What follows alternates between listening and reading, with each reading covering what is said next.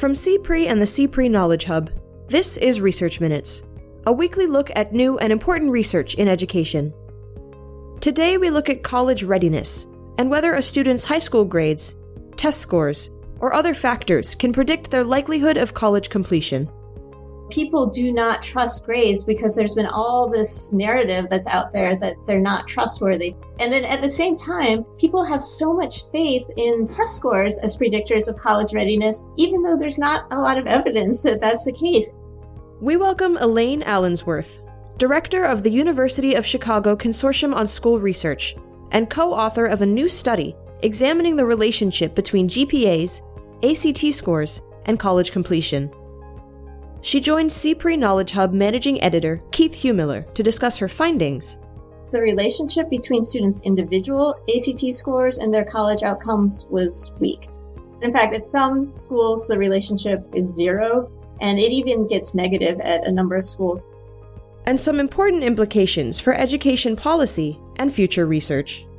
So if states are judging their policies and their programs using students' standardized test scores, they're probably not getting a very good signal on the actual effects on students' college readiness, and it's probably an inconsistent signal given that the relationship is different across high schools.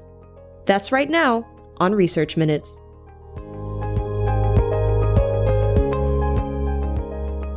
Hello and welcome to Research Minutes. I'm Keith Humiller, Managing Editor of the CPRE Knowledge Hub. Today I have the pleasure of speaking with Elaine Allensworth, the Lewis Sebring Director of the University of Chicago Consortium on School Research. Welcome back to the podcast, Elaine. Thank you. So today we're discussing your new study, which was co-authored with the University of Chicago's Callie Clark. It was titled High School GPAs and ACT Scores as Predictors of College Completion, Examining Assumptions about Consistency Across High Schools.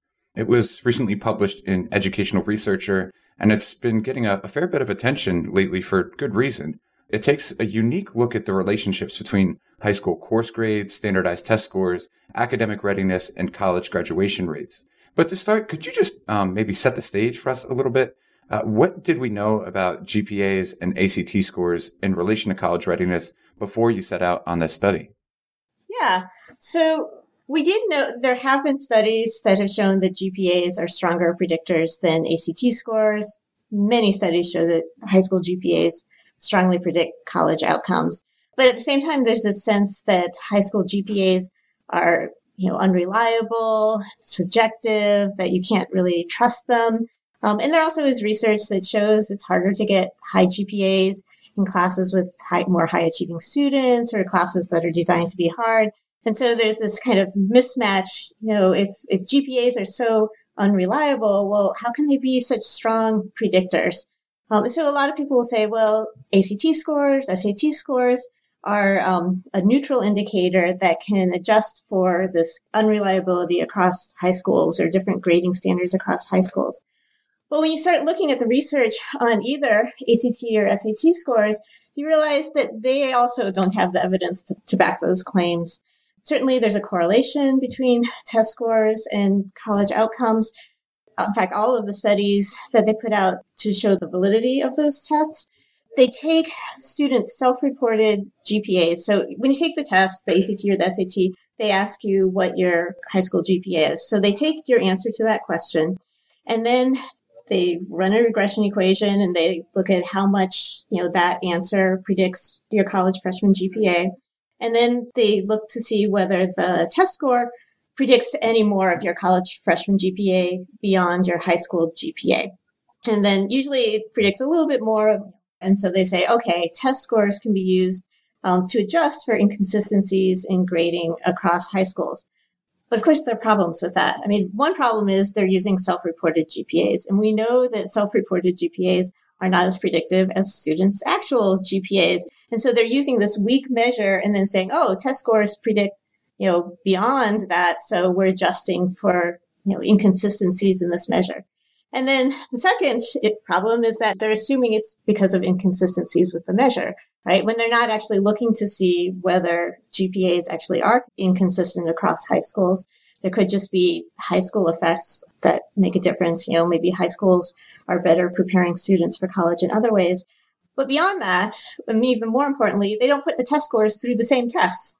So if they reversed what they did and they looked at the predictivity of test scores with the college outcomes and then looked to see whether high school grades improved the prediction, they would actually see the same thing, and actually even more so. And yet I don't think they would say that test scores, have a different meaning across high schools, right? So they kind of jump to these conclusions without actually having the evidence for that. So, we wanted to say, okay, let's put test scores through the same tests as GPAs, and let's really understand, well, how much are GPAs actually varying across high school? How much is their meaning as indicators of college readiness depend on which high school you went to? And then let's do the same thing for test scores, because people assume that they have the same meaning because everyone takes the test under the same conditions with the same questions. But you could prepare for the test in very different ways that could have very different meanings for how likely you are to succeed in college. And, schools could be really narrowly focusing on the content of the test or test-taking skills, and then that might not translate into how well students do in college. So we also could see that test scores have variable meaning or are unreliable across high schools. So just how important an issue do you think this is? What really has drawn me to this research is just how important the answers to these questions are for students and are for school practice. We have educators who really want to support students to succeed in college, and we'll show them research on how important it is for students to be really engaged in class and earning strong grades in high school, and saying, hey, you really should be using students' grades as indicators of college readiness and really supporting students to be earning high grades. And every time we talk to educators or policymakers, the very first question we get is, oh, but aren't they subjective? People do not trust grades because there's been all this narrative that's out there that they're not trustworthy. So here we have an indicator that's really, really important, and people are dismissing it. And then at the same time, people have so much faith in test scores as predictors of college readiness, even though there's not a lot of evidence that that's the case. And so you have highly resourced students taking these tests over and over and over again, taking test prep classes, multiple test prep classes, sometimes as early as 9th grade, even in a middle school. They hate it. They're bored. It's excruciating, but they feel like it's so important because those test scores are so important. And then you've got other students, not from highly resourced families, who don't even realize they're competing against students who are doing this. And then they're looking at the scores as measures of their self-worth, and they're ready and taking those as signals for their readiness for college. And if we don't have strong evidence that they're good signals, that's sending messages to students that can be giving them really false information, and we can be diverting educators from doing work that's really important around supporting students' strong engagement in classes to spending just a lot of time on test prep and narrowing the curriculum down to just a few tested subjects. So in this study, you set out to measure the strength and consistency of high school GPAs in a few different ways. Could you give us maybe a general overview of your approach to this work and the scope of the study? Yeah. So when people say that high school GPAs are unreliable as indicators of college readiness across high schools, there could be different things that they're thinking of, right? So one could be that all students at some high schools are more prepared or more likely to succeed than students from other high schools. So regardless of what your high school GPA is, a student with a 3.0 at one high school is more likely to succeed than a student with a 3.0 at another high school. And likewise, a student with a 2.0 at that first high school is going to be more likely to succeed than a student with a 2.0 at the other high school. So that would say there's something about the high school that is making students more prepared. And so that's why, and maybe you might think, oh, just overall the curriculum is more rigorous at, the first high school than the second high school. So students' GPAs are all going to be deflated at the more rigorous high school potentially. Or, you might think, well, the actual relationship, the slope of the relationship between high school GPAs and college outcomes might differ by high school. So at some high schools, maybe grading is inconsistent, it's, chaotic. And so GPAs don't really distinguish very much between students and tell you who's more ready than others. While at other schools, maybe there's much more consistency across teachers, and you get this very clear relationship where students with higher GPAs are more likely to succeed than others. So we looked at both those things, right, to see, are there these overall school effects, or is the slope of the relationship different across high schools?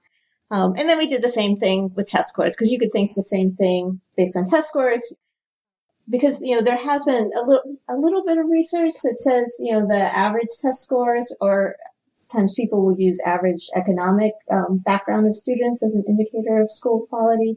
And they'll say that that's predictive of how students will do. So we wanted to know, well, is it the student's individual score, or is it, again, something about the school that's making a difference? So your team came away with a number of different findings, including that students with the same GPA or the same ACT score can graduate from college at significantly different rates, depending on the high school they attended. So can you walk us through what you learned? So we did find that there are substantial school effects, so that students with either the same GPA or the same ACT score graduate college at different rates based on which high school they went to. And they're pretty large too.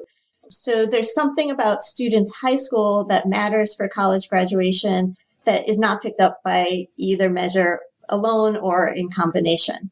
So the next question is, well, what is that? And so we did try to explain those school effects. We looked to see to what extent those school effects were related to school average ACT score, average GPA, and average economic status of the students. And we found that about half of those school effects, about half the size, were explained by either the average ACT scores of students at the school or the average economic status of students at the school.